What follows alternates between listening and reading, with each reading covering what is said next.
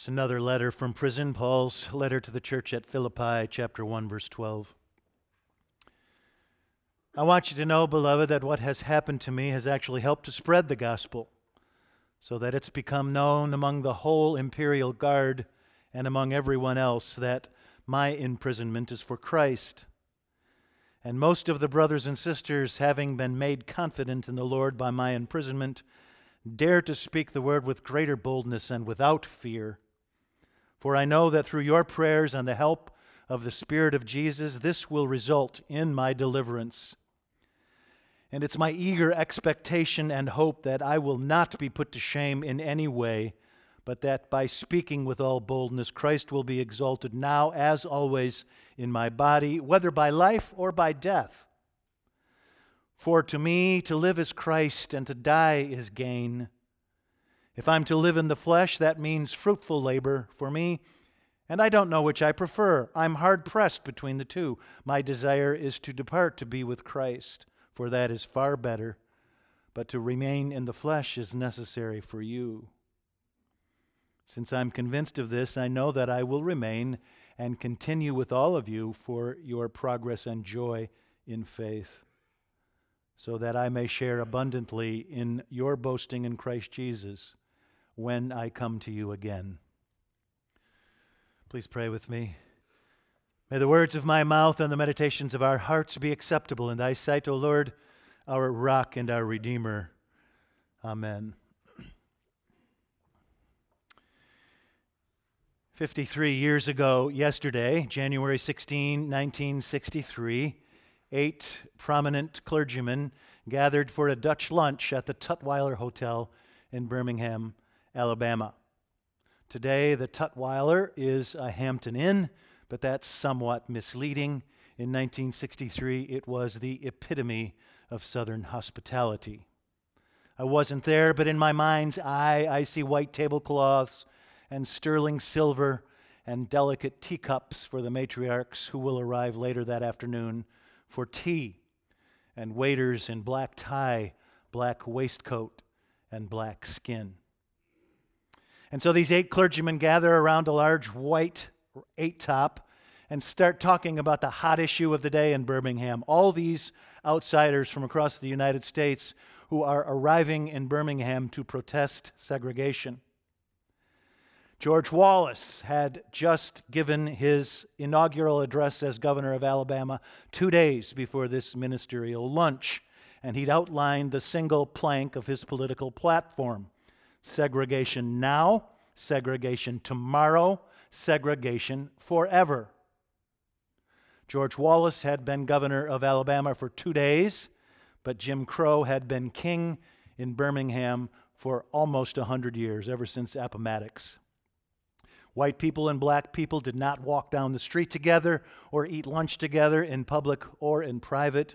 They did not share communion at their churches on Sunday morning.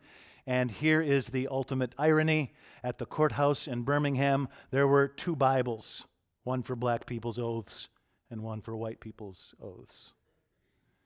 Older black women were addressed as auntie, older black men as uncle. Younger black men were called John or boy or nigger, never sir or mister. One black mother had a new baby son, and she called her insurance agent to tell him about her new arrival, and he asked her, "What's his name?" And she said, "His name is Mr." And the agent said, "Why would you call your son Mr.?" She said, "Sir, my baby's going to grow up one day and become a man, and I want everyone to call him Mr." So all these outsiders from all over the United States, including a preacher from Atlanta named Martin Luther King Jr., are coming to Birmingham to protest segregation, this Jim Crow state of affairs. And these 8 clergymen get together for lunch at the Tutwiler. 2 Episcopalians, 2 Methodists, a Baptist, a Presbyterian, a Roman Catholic, and a Jew. They are the most prominent clergymen in Birmingham. 5 of the 8, 5 are bishops. And the 2 parish pastors preach to tall steeple Baptist and Presbyterian congregation. One was educated at Emory, and 2 at Princeton. They're sleek, smart, sophisticated, and successful. They are almost sexy. They're the best. They consider themselves enlightened and liberal, or maybe middle of the road. They're not Ku Klux Klan kinds of guys. They disagree with George Wallace, integration never, and they disagree with Martin Luther King, integration now. And so after lunch at the Tutwiler, they get together and slap this shoddy 428-page letter together for publication in the two Birmingham newspapers, and their message can be summed up in one word: someday. Or maybe two words: not now. Or two other words: be patient. What these moderate ministers wanted to say is that desegregation is a good thing, but not yet. 3 months later, on Good Friday, 1963, Martin Luther King is arrested. So Bull Connor's police hook his pants by the seat and escort him to the Birmingham City Jail, where he is thrown into a 9-foot by 6-foot cell with a sink, a mirror, a toilet, and a cot, but no mattress. And with nothing else to do, Dr. King writes a response to this letter from these 8 moderate clergy persons. And if the letter from the ministers can be summed up with one terse précis, not yet, Dr. King's much longer response can be summed up in one word: now. Or in his 3-word elaboration: all, now, here. All, now, and here. And letter from Birmingham City Jail was so elegant and so eloquent and so timely that ever since, many American Christians consider it the 67th book of the Bible. And I hope you notice the things that Martin's letter to those 8 clergymen and Paul's letter to his friends in Philippi have in common. They're both addressed to very specific, very individual addressees, aren't they? We forget that. You know, Philippians is our Bible, literally. It's our scripture. For us, the words in Philippians are the ipsissima verba of God, God's self, their holy writ. But Paul would have been shocked to discover that we were reading his little thank you note to his friends from Christian pulpits across the world every Sunday. It was just a thank you note. He mentions his friends, Epaphroditus, Syntyche, Euodia, by name. My buddies. Same thing with Dr. King's letter from Birmingham City Jail, written to 8 prominent Birmingham clergymen. And ever since, we've been eavesdropping on a conversation that was not intended for us. And his letter made these clergymen famous, of course. It was the single thing they were known for the rest of their lives. Years later, after the letter became prominent, someone asked one of these 8 clergymen, Dr. Harmon, did you ever meet Dr. Martin Luther King? And Dr. Harmon said, no, all he ever did was write me a letter. Specific recipients, but universal truth. I think there's something we can learn about the nature of truth from these 2 letters, Philippians and Birmingham. Huge, global, comprehensive, universal truth arises most profoundly from specific, intimate conversations. A recent college graduate wanted to find a way to express his extravagant journalistic gifts, so he bought this tiny newspaper in a small New England town.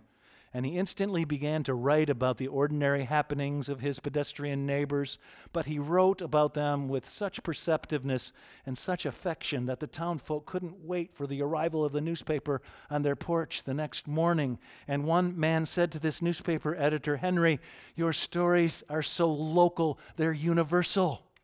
Yes. You know what, Garrison Keillor, right? Steve Hartman, On the Road. Remember Charles Kuralt? I bet you come to the 10:30 worship service so you can stay home and watch Charles Osgood on Sunday morning, right? So local, they're universal. When God wants to get our attention, God says, "Dear Bill, dear Katie, dear Cindy," it's a handwritten note. Your address is on the envelope. Somebody licked the stamp. Your local postmaster canceled it and delivered it to your mailbox. Dear Bill, dear Katie, dear Cindy. It's never dear occupant. God's communications are not junk mail. They're handwritten to us. And it's so local, it's universal. It's a cliche because it's true, yes? God loves each of us as if there were only one of us. So that's what Paul and Martin have in common. They're addressees. Also, they both had a personal secretary, right?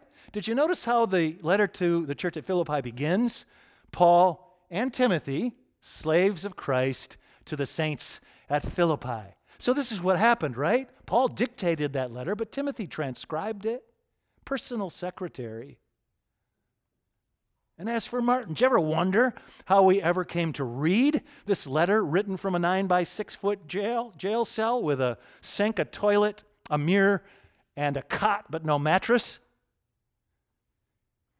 Dr. King snuck out that letter on scraps of toilet paper and in the margins of newspapers in the briefcases of his lawyers, who then smuggled those communications to the offices of the Southern Christian Leadership Conferences in Atlanta, where an SCLC secretary named Winnie Pearl Mackey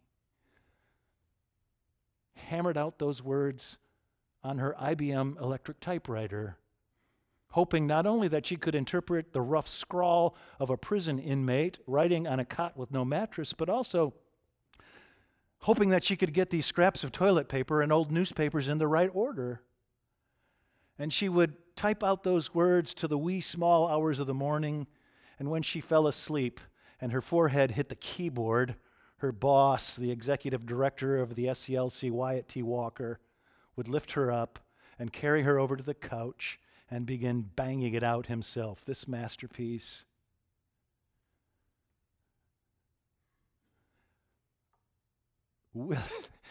Willie Pearl Mackey. Is that a name from a far-fetched novel or what? At the bottom of the original transcription of Letter from Birmingham Jail, it reads MLK, capital letters, MLK, colon, WM, lowercase, Willie Pearl Mackey. Years later, when this letter helped to change America, Willie Pearl Mackey would never forgive herself for throwing away those scraps of toilet paper and old newspapers. If she'd saved them, we'd put them behind bulletproof glass in Washington with the Constitution and the Declaration. So these specific addressees, personal secretaries, one more thing I want to point out before I quit. I want you to notice this about these epistolarians, Martin and Paul. They both loved life so deeply, so passionately. They squeezed all the richness and meaning of life that they could, but they never grasped it too tightly.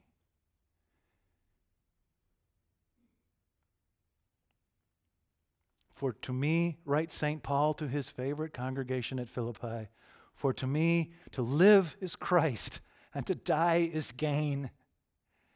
I don't know if my imprisonment will end in freedom or in execution, but it does not matter. I win both ways. If I live, I win because I get to continue to work with the likes of you, my friends. And if I die, I get to be with Christ. If I win, if I live, I win, and if I die, I win. So there's Paul, a powerless prisoner pleading for the pity of a princeling in the palace and the Palatine. And he notices that even in these desperate circumstances, there is purpose, power, and presence to his life. And that even a jail cell advances the cause of Christ, or in Martin's case, the cause of the civil rights movement. For me to live is Christ and to die is gain. If I live, I win, and if I die, I win. Heads, I win. Tails, I win. Red, I win. Black, I win. Odd, I win. Even, I win. Lucky sevens or snake eyes, I win. My zip code as my Powerball number, I win. My telephone number as my Powerball entry, I win. Whatever happens, I win the lottery. That's how you live life, to squeeze all the richness out of it that you can, but never to grasp it too tightly.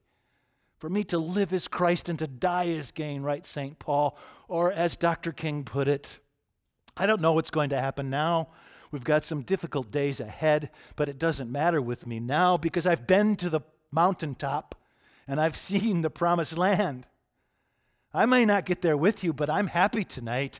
I'm not fearing anyone because mine eyes have seen the glory of the coming of the Lord.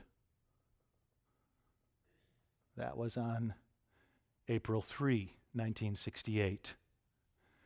12 hours later, he would be dead.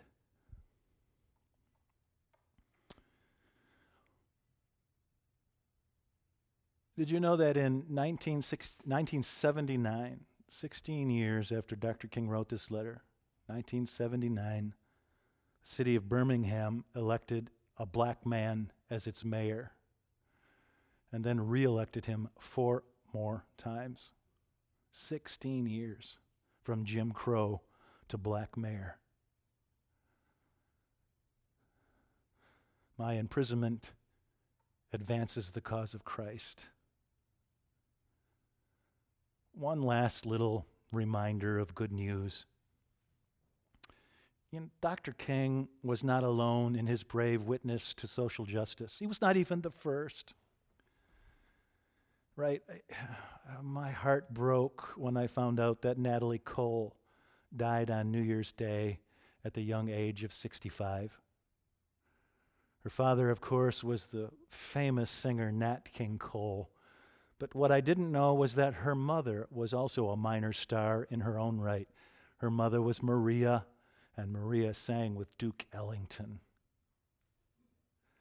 In 1948, when Nat King Cole and Maria Cole wanted to purchase a house in the posh Hancock Park neighborhood of Los Angeles, the neighbors heard that a black family was moving in, and they protested. "We don't want any undesirables in our neighborhood," they said. And Nat King Cole and Maria Cole just said, "Well, we don't want any undesirables in our neighborhood either. And if we meet anybody like that, we'll be sure to tell you." That moment was unforgettable. In the name of the Father, and the Son, and the Holy Ghost. Amen.